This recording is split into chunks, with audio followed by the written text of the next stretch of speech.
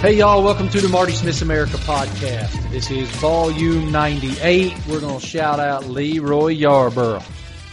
Not a whole lot of 98s out there to choose from. Not a huge array of Hall of Fame level 98s. So we're going to go with Leroy Yarborough. Shout out NASCAR. We have an awesome show today. Very special guest, Lane Kiffin, head coach of the Ole Miss Rebels. And this is Lane like you don't hear Lane very often. I asked some very different types of questions this time that were personal, and the answers were very, very revealing. And I really enjoyed this 20 or 25 minutes with Lane. You will too. Of course, he has a unique challenge as he heads to Oxford and the SEC West to try to rebuild a program. He does have a really talented quarterback at his disposal in rising sophomore John Rice Plumlee, who can run. And Lane has a penchant for creating very prolific offenses with mobile quarterbacks just like Plumlee. I really look forward to hearing y'all's feedback. I want you to make sure that you let us know what you think. There's going to be some answers in this thing that you hear that make you go, what? Travis and I both did that. We're grateful for Lane's time. Before we get to our conversation with Lane Kiffin, I want to remind you guys, not sure I have to, but I'm going to do it anyway, to tune in on Sunday evening at 9 p.m. Eastern Time. It is the next installment of The Last Dance, the amazing behind-the-scenes look at the 90s Chicago Bulls dynasty. Again, the series continues on Sunday at 9 p.m. The first two rounds were unbelievable. I could have watched all 10 in a row. If ESPN would have decided to roll tape on all 10 straight last Sunday night, I would have gladly been up until dawn. And after you watch those next installments of The Last Dance, make sure to tune in to the wrap-up podcast hosted by Jalen and Jacoby immediately following the broadcast. That's presented by State Farm. When you want the real deal, like a good neighbor, State Farm is there. Coverage is also brought to you by AT&T. This is available wherever you enjoy your podcasts, along with Marty Smith's America. And on that note, let's get to Volume 98, Leroy Yarborough edition of Marty Smith's America with Ole Miss head football coach Lane Kiffin. Buckle up. You're going to learn about this guy. It is a great pleasure to welcome my man Lane Kiffin to the Marty Smith's America podcast, of course, now the head football coach of the Ole Miss Rebels. And we're going to start in a little bit different facet. Based on social media, you seem to be in this kind of mode of maybe seeking a more spiritual experience or understanding of yourself with age. You post photos of these cool little brown cards with nuggets of information and quotes or maybe scripture printed on them. I really enjoy that, actually. How do those quotes and inspirational nuggets impact you? Well, Marty, I would like to take credit for that first off, but I'm not finding those myself. It's actually Inky Johnson, who most of you know is the motivational speaker that played at Tennessee and career was in early and really close with Eric Berry. He was actually a GA for us at Tennessee in the 1 year there. And so stayed in contact with him over the years. He's come and spoke to FEU. He's already spoke to Ole Miss. And, he sends me those every morning. And I asked him, could I share those? And he said, yeah, you got this huge Twitter platform, whatever, 500,000 followers, whatever it is, that would be awesome for us to, get that message out. And so, he sends me those in the morning, and I kind of pick from them sometimes and see if they have something to do with maybe Ole Miss football or just in general, and send them out there to hopefully help people. They're amazing, and that man is amazing. For those of you listening who may not know Inky's story, go find it. Inky Johnson, he's an extremely inspirational person, former player himself, and it's an amazing, inspirational story. Lane, what's the quote that you carry with you? What's the most important or impactful quote in your life? Wow, I don't know that I've thought about it that way, Marty. I don't know it's really a quote, but what seems to come up, and just like what happened to Inky, is the just always thinking that obstacles are the way. Ryan Holiday writes a book about obstacle the way. He spoke at Alabama, and really it's just at the end of the day, horrible things can happen that you think at the time, and they may be great things. It's how do you, what do you make out of them? And so, just like Inky will tell you, one of his best days of his life is that injury. Well, nobody would think that. His career's over. He's potentially a first-round draft pick. And, he says, hey, that what seemed to be so bad ended up being so great because he got into motivational speaking, helping way more people than going to play in the NFL. And so I've used that kind of in my life, whether it's, the firing at USC, which thought at the end of the world when those things happen to you, or thought at the time when those things happen, it's like the end of the world, like you're home going, oh my gosh, my life's over. And, I look back and say, had that never happened, I never go to Alabama. I never get the 3 years of learning from, the greatest ever and Nick Saban and growing that way and then learning new offenses and all those things from going to different places and meeting all the different people. And, so what can really, in life, all these things happen to everyone. You think they're so bad, you never know. They end up being one of the greatest things to happen to you. Why is Nick Saban the greatest ever? Because he's doing it, Marty, when in a time that's no disrespect to the legendary, the Bear Bryants, but it was, and my dad used to tell me, it was different back then, like my dad went to Nebraska and he's got like 70 people in his, freshman class. You had unlimited scholarships and these things, and they played for Bob Devaney. And again, no disrespect to people in that era, but it was easier.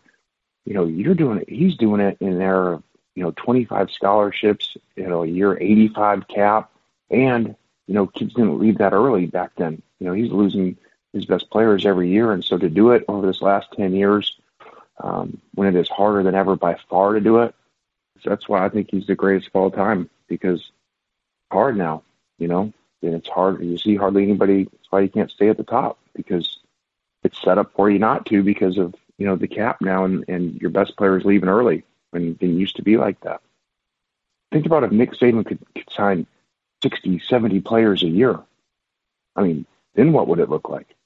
Yeah, it wouldn't be fair at all. There would be nothing. There would be nothing fair. It already isn't a lot of times.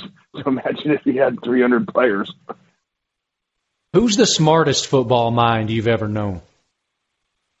Oh, that's a good one. I've been around great ones. Probably naturally smart would be Pete Carroll.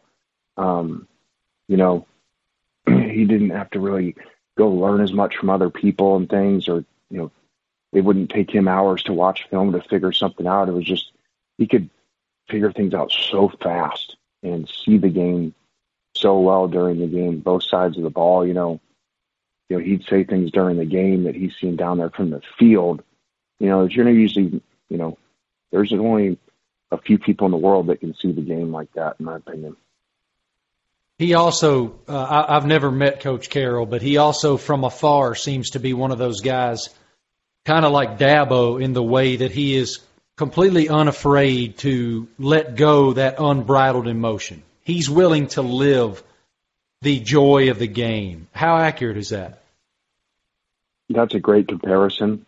Dabo's just a younger version of it. Coach Carroll had fun. He'd always say, like, we got to do this. You got one time to do it. Have fun doing it. Embrace it. Enjoy it.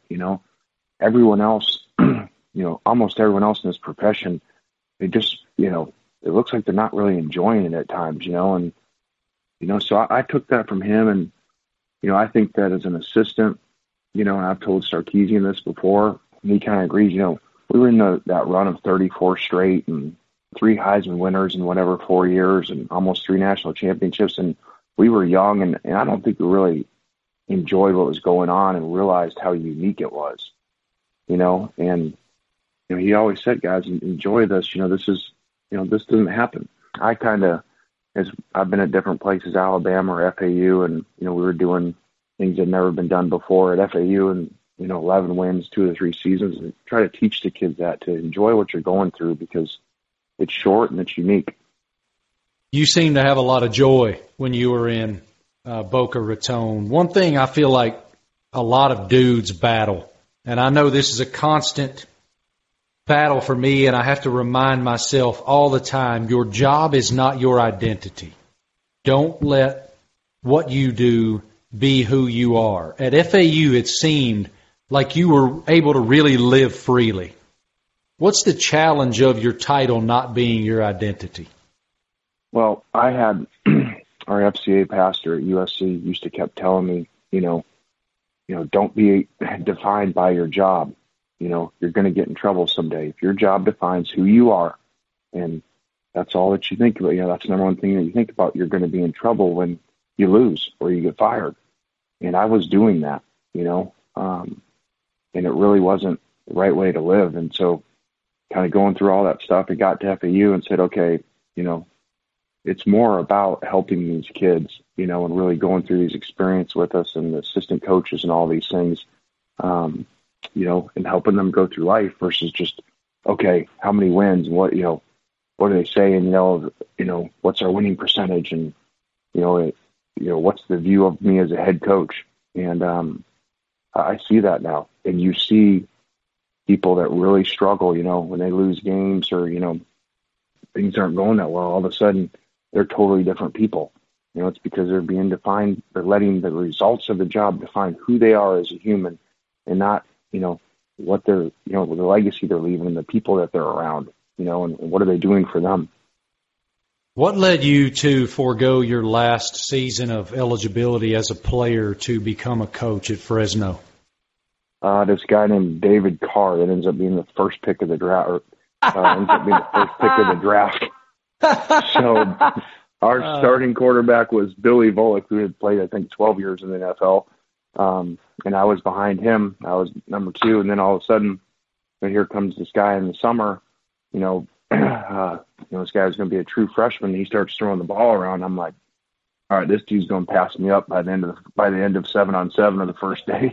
So actually, when it was my idea, I went into Jeff Tedford was our offensive coordinator. Pat Hill was the head coach, and I was always in the office anyway. And there's actually rules, you can only be in the office so long as a player, 20 hours a week. So we actually said, okay, if you become a student assistant, even though you haven't graduated yet, then you're unlimited rules. And so I basically became a coach and sat in the press box next to Tedford on every game day, charted the defenses, stayed there till midnight with him, and there's another obstacle the way, most people say, oh, well, you gave up your last year of playing. Well, that head start that I got, I got all these buddies that chased, playing in the pros, went and played, and, the World League back then, or, went to training camp and kept trying to chase it and working out. And then they get 5 years later, they want to start coaching. And I've already got, at that point, the extra year, 6 years in, I'm already, an assistant coach at USC, and they're trying to get their first GA job somewhere. What kind of quarterback were you? Put on your Uncle Rico hat for me for a minute. What was the play, the Lane Kiffin play as a collegiate quarterback? Well, here's a story for you, maybe little known. So we're blowing someone out. And Tedford, who won't remember this, I think it's the first time I've told this. I'm on the headset because I'm signaling the plays, as a backup quarterback. And our receiver coach says, hey, let's put Kiffin. This one I'm like a sophomore or something. And he said, I'm the third quarterback. He goes, let's put Kiffin in the game. And I can hear on the headset, he forgets I'm on. He's like, I won't say exactly. He says, hell no, I ain't putting him in. He forgot that I was on there. I said, hey, thanks, coach. I'm on here. So I must have not been very good. I thought I was good, but maybe I wasn't. Speaking of being very, very good, you coached a couple total studs at Alabama that are about to enter this 2020 NFL draft in Tua Tagovailoa and Jalen Hurts. Let's start with Tua. Let's break down the special abilities that these two guys have. Tua first. What separates him from other quarterbacks, Lane? Probably accuracy, especially down the field. I went out to Hawaii to watch him after watching him on game film and stuff, and watch him go through a workout. And I came back, and in my report I said, guy's like a jugs machine. Like, he doesn't miss anything, especially down the field. So he can just turn and whip it, and 45 yards down the field and strike. Basically, the last play of the national championship. You know, not even supposed to be throwing over there in that coverage. He's looking over here to the right and just looks left at 1 second and chucks it right in stride. I mean, that's him. So I think the down the field accuracy, really, I came back and, you know, I always try to compare players to paint the coaches a picture, you know, like so Coach Saban could see, okay, this is who it is. I said, you know, this is Steve Young, you know, smooth left-hander, accurate, really can move around really well around the pocket and, you know, buy extra time. And that's really who I compared him to, similar size. Jalen Hurts just has the heart of a lion. Why will he succeed in the NFL? Jalen's extremely competitive, you know, extremely hard to bring down. Basically, he's a running back body. I'm not, you know, he's a quarterback, so don't take that the wrong way. But how many quarterbacks truly have a running back, middle linebacker type of body, you know? And that's his squats and his legs and all that. You know, it's really it's powerful, runs through tackles. And so, you know, I think you got to use him right, you know, because he can make all the throws and he can do all that. But, you know, to me, it would be a waste to not use his ability to move around. You know, so no different than, you know, if you didn't use Lamar Jackson on some run plays and stuff. You know, that wouldn't be a very good idea. So, you don't want to do too much of it in that league, but, you know, he can do a lot of things.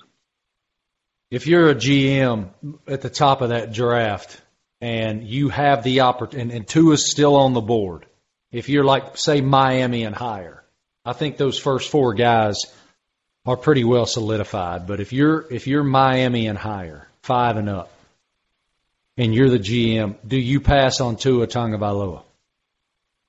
I'm the GM because you always got to answer to your owner, you know, because he's going to say, well, what about this? What about that? And I would say to him, hey, you know what?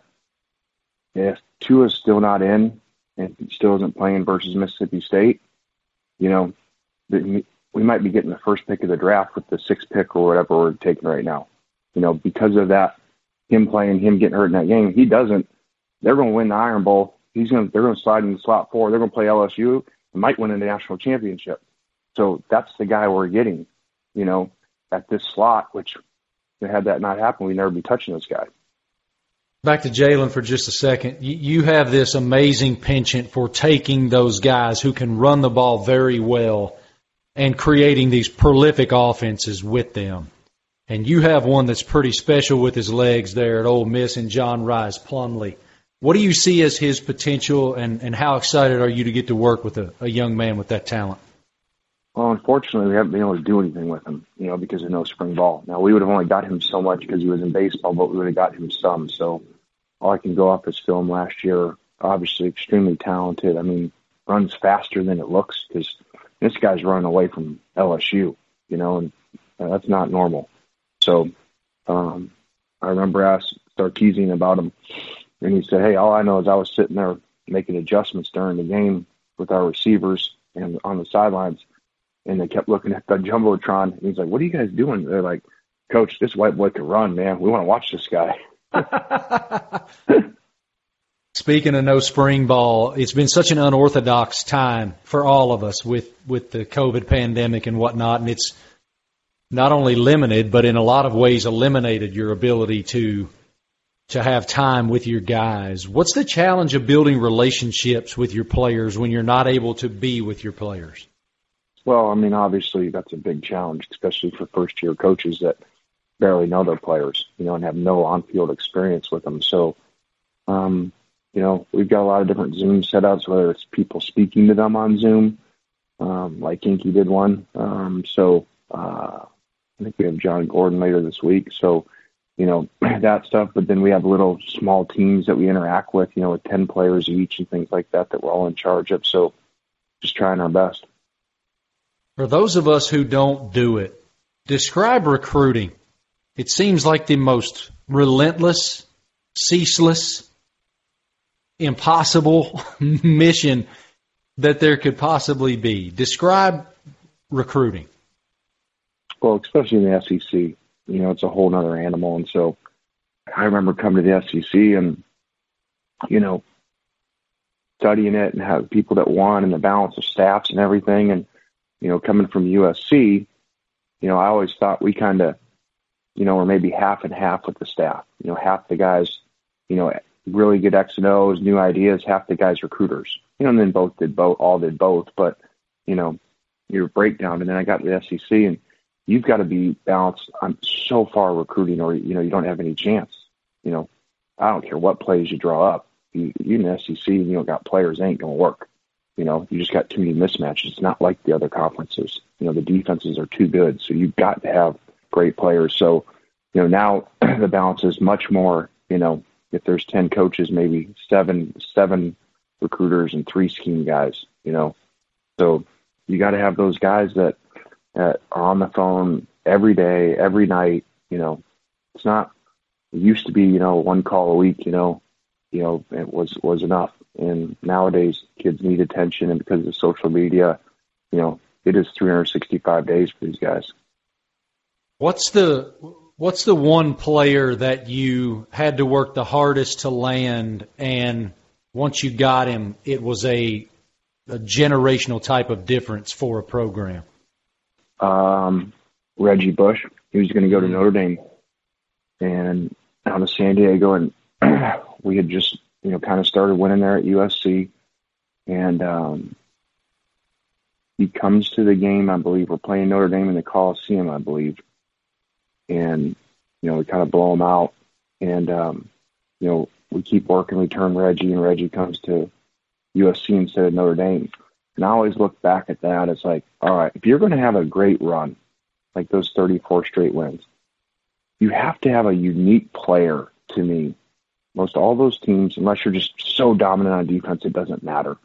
But most of the time there's a great run, there's a unique player that saves you, 1 or 2 times a year when you're not playing really good, like up at Oregon State and Fog, and not playing really good, and Reggie's going to just catch a punt and go outrun everybody, and save you. And I always think, what if Reggie goes to Notre Dame? What happens with the USC Notre Dame balance that when Reggie comes there, it continues the USC dominance over Notre Dame under Pete Carroll, where if I recall, I don't think he ever lost to them after that. The first year we lost, but after that, I don't think he ever lost to him. And what would it look like? So once again, that's how important recruiting is, but also how important winning is, because at that game he was at, I believe Carson Palmer lit it up, and I think went on to win the Heisman, if I recall the year. Is Reggie Bush the best college player you've ever seen? He's up there. Probably is. I mean, now people will say he didn't play in the SEC, he played in the Pac-10 at the time. So that may be the only argument, because the defense is, difference. But, to change a game, I mean, we have a game he had, 538 yards or something like that in a close game, versus Fresno State in the Coliseum. 530 or something. One player. I mean, who does that? Reggie Bush does. That dude, just a freak. He really was so twitchy. A couple more, and I'll get you out of here. I know you got a lot to do. What do you and Mike Leach bring to an already stacked SEC in terms of the quality of coaches and the personalities of the coaches and the resumes of the coaches to the SEC and to the Egg Bowl rivalry? More Twitter followers. That's for sure. I guarantee the two of us probably have more Twitter followers than everyone else combined. I mean, he just wins.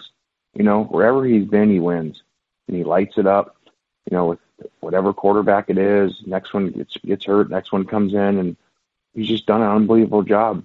And hasn't been at marquee places, top 20 programs doing it. So, he's a great coach and a great mind offensively. So, I think it probably brings a lot of attention to the rivalry too. How often do you worry? I wouldn't classify myself as a worrier. So, I mean, you always have concerns in life about things and, your children, all those things. But I wouldn't say I'm really a worrier.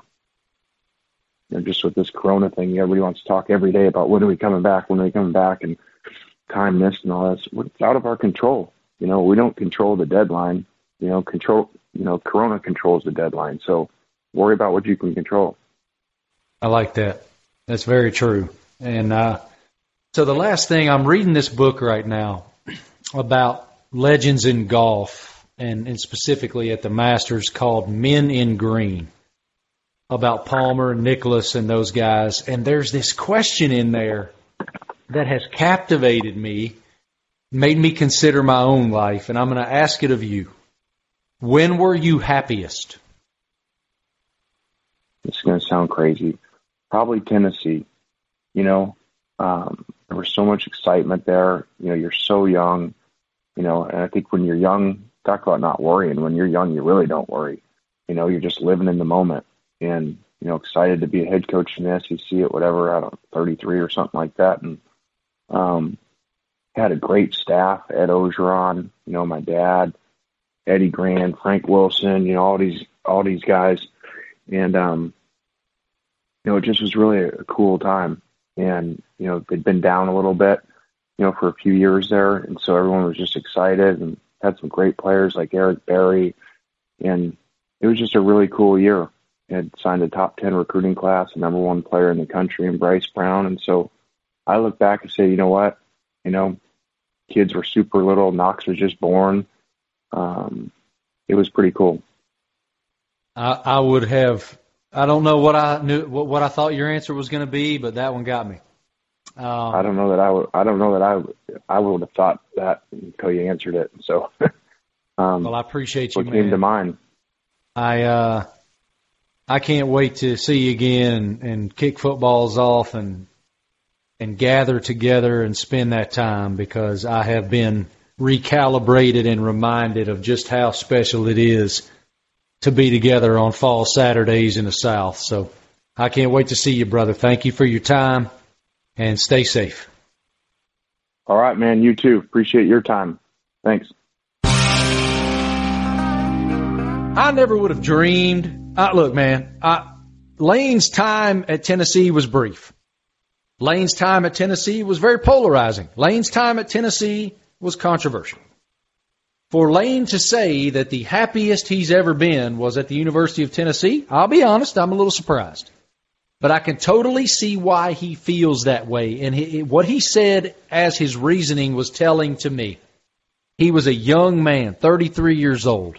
He has very young children, and there's a very sweet emotion that comes with that time of life. As your children age, and they're aging right there with you. You're aging at the same time. And so them in that moment is the them that you know in that moment. And sometimes you forget how sweet those small little people were, and the way that they spoke, and the things that they said, and what they thought was interesting and cool, and how they dressed, and their little teeth, and the holes in their face when they lost those teeth. All of those things are such sweet emotions. And so, I find it interesting that was his answer, but I can totally see why he felt that way. I really appreciate that guy. I've had some tremendous conversations with him over the years, and I always learn. I loved it that he said that the best football coach in the history of college football is his former boss, Nick Saban. I agree with him, and I agree with why. This tenure, this era of college football is the most competitive. There is more parity than there's ever been, despite the fact that it seems like the same 4, 5, 6 programs always end up in the college football playoff. There is a ton of parity. You can find great players in almost every program across the country. And so for Saban to have this sustained excellence, I agree 100% with Lane's assessment. The greatest football mind, being Pete Carroll, was interesting to me. And I also enjoyed the learning that my inclination, that unbridled passion and enthusiasm and joy that you see in Pete Carroll when he's coaching the game, which reminds me of Dabo. Lane said that he felt like that was a good comparison. So that's one thing about Dabo that I admire more than anything else. He said it to me after Kelly Bryant left his program. I went down to Clemson, and I had a chat with Dabo about Kelly leaving the program, and he said to me, "No one steals my joy. Do not let anyone steal your joy." And I found that to be so telling. I carry that with me every day. I just told my daughter that the other night. Your joy is your decision. Your joy is a self-produced emotion. And so often in this life, we let so many extraneous, external variables impact our joy. And so I find it beautiful that those individuals who are centered in a unique way, that aren't beholden to all those outside voices, like Tim Tebow, like Dabo Swinney, that really inspires me. I wish I was more like that. And sometimes I am. Sometimes I am. So thanks so much to Lane. I really enjoyed that conversation. I hope you guys did. Please send us feedback. We want some feedback. We haven't gotten enough feedback from you guys recently. And I will say this to you. Those of you who have offered that feedback to me, whether that's private messages on Instagram, whether that's responses on Twitter, I get more feedback about Marty Smith's America in private messages on Instagram than anywhere. And so thank you for those of you who send it. It means so much to us. And it means so much to me that the conversations that we have hit you guys the way they do. Let us know. At Marty Smith ESPN on both Instagram and Twitter. Subscribe, rate, and review on all of your podcast platforms and let us know what you think. Travis is always looking at that feedback. So y'all may be wondering why you haven't heard from Travis. The reason you haven't heard from Travis is because his internet is basically the first internet ever created. I think Travis has to plug his phone into the wall and dial up to AOL. I think, can you hear me now? I did actually plug my computer into the internet. Can you hear me now? Yes, you sound very good now. That's a great thing. Travis got a gift this week that bears discussion. So I was at home, and I get a text from my dear friends at Jack Daniels, and that's not unorthodox. I talk to my friends at Jack Daniels often. I have a great relationship with the company, and I've had a great relationship with the company since 2004. I have been a squire, which means that I own a plot of land at the Jack Daniels Distillery in Lynchburg, Tennessee. Now, that plot of land is basically 1 foot by 1 foot by 1 foot by 1 foot. And it's not a lot of land, but I own some land. I'm a squire, they call it, a Jack Daniels Tennessee squire. So I hear from my friends at Jack, and they were so excited that Travis mentioned the Chase Rice concert on Instagram. And they've done a couple of concerts now, acoustic shows on Instagram Live, with one with Chase Rice, which was the one that Travis mentioned, and then they did a subsequent one with Ashley McBride of Dahlonega and Bible in a 44 fame. A lot of people might not know her, but man, she's got some pipes. She can go, bro. Oh. You want to know who believed in her first? Like really believed in her? I believe his name is Eric. Well, it's actually John Peets. John Peets is Eric's manager, and John Peets is the smartest person I've ever met in my life. That's not hyperbole. I'm not like trying to be funny. The smartest, most forward-thinking person I've ever met, the most creative mind. I always tell John he's playing chess and everybody else is playing checkers. So John Peets was also the person that heard Brothers Osborne when everybody else was like, yeah, that doesn't really work in this town. And John went, I'm in. That he heard Ashley, I'm in. So he's very, very, very, very, very smart. So long story short, Jack Daniels does a concert with Chase Rice on Instagram Live. And Travis watched it. Well, he watched it on the wrong day, but he watched it. And he told the story, and it was funny, and we laughed about it. And my friends at Jack Daniels appreciated that he took the time to watch. And they said, we would like to send Travis a thank you gift. And I said, well, hell yeah, let's send Travis a thank you gift. So I went on a covert mission. I asked Travis what his address was. And Travis, I'll let you take it from there. What happened? Yeah, you text me, you asked me what my address is, and I didn't think anything of it. And then I'm sitting here, and I just get a knock on my door. And, like, I don't get a ton of visitors over here. And it's a guy who's got a mask on and a giant brown paper sack. It looks like it's a food delivery guy. And I'm like, I think I got the wrong address. And he immediately starts looking at his phone. he says my address. I'm like, yeah. He goes, are you Travis? I'm like, yeah. I'm like, I didn't order anything. And he goes, it's from Jack Daniels. And I instantly in my head, I'm like, Marty sent me Jack Daniels. It's a giant bottle of Old Number 7 and then 3 small apple, honey, and fire that I got sent. And I thought it was from you and I thanked you, and I haven't heard anything since then, and apparently it's not from you. Thank you, Jack Daniels. The reason that I did not write back is I did not want to – I wanted you to find out that it was from them on here. And so I'm glad. It's well-deserved. It's earned. And that's awesome. And the Old Number 7 has been putting a dent in it this week. Yeah, you should. I mean, it's God's water, son. It's the truth. It's look, it's in my family lineage, man. And if y'all don't know that story, you need to get my book, Never Settle. I put the whole story in there about Dan Call, my great-great-grandfather. It's 3 greats, I think. I don't remember how many greats. I always forget. But I do know that at the time that Never Settle published, I even wrote in the pages of the book, I've not gone on any ancestry sites. I've not paid the $65 to go find out. Well, my cousins did. And they sent me a screen grab of proof from Ancestry.com or one of those. I think it's Ancestry.com. That there he is, Dan Call. And my grandfather, James Cameron Massey, was the preacher man in George Patton's Third Army, and he never told a lie. And he told us that he was so proud of that story. And if he thought he was proud, he don't know proud. I'm like, you can't be prouder than I am about that. People also need to go back then and they enjoy that. Listen to when we had Jeff Arnett on.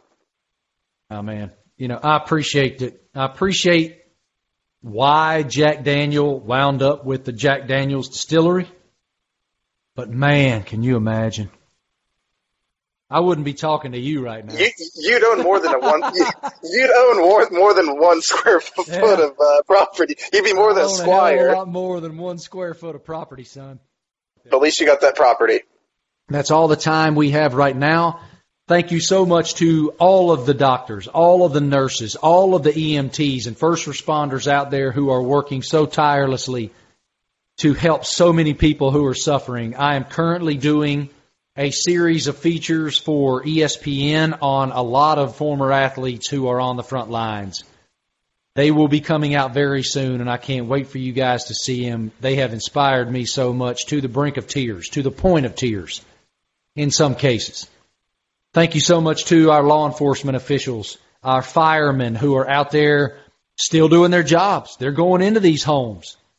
They are helping people in a time of great uncertainty. So thank you guys.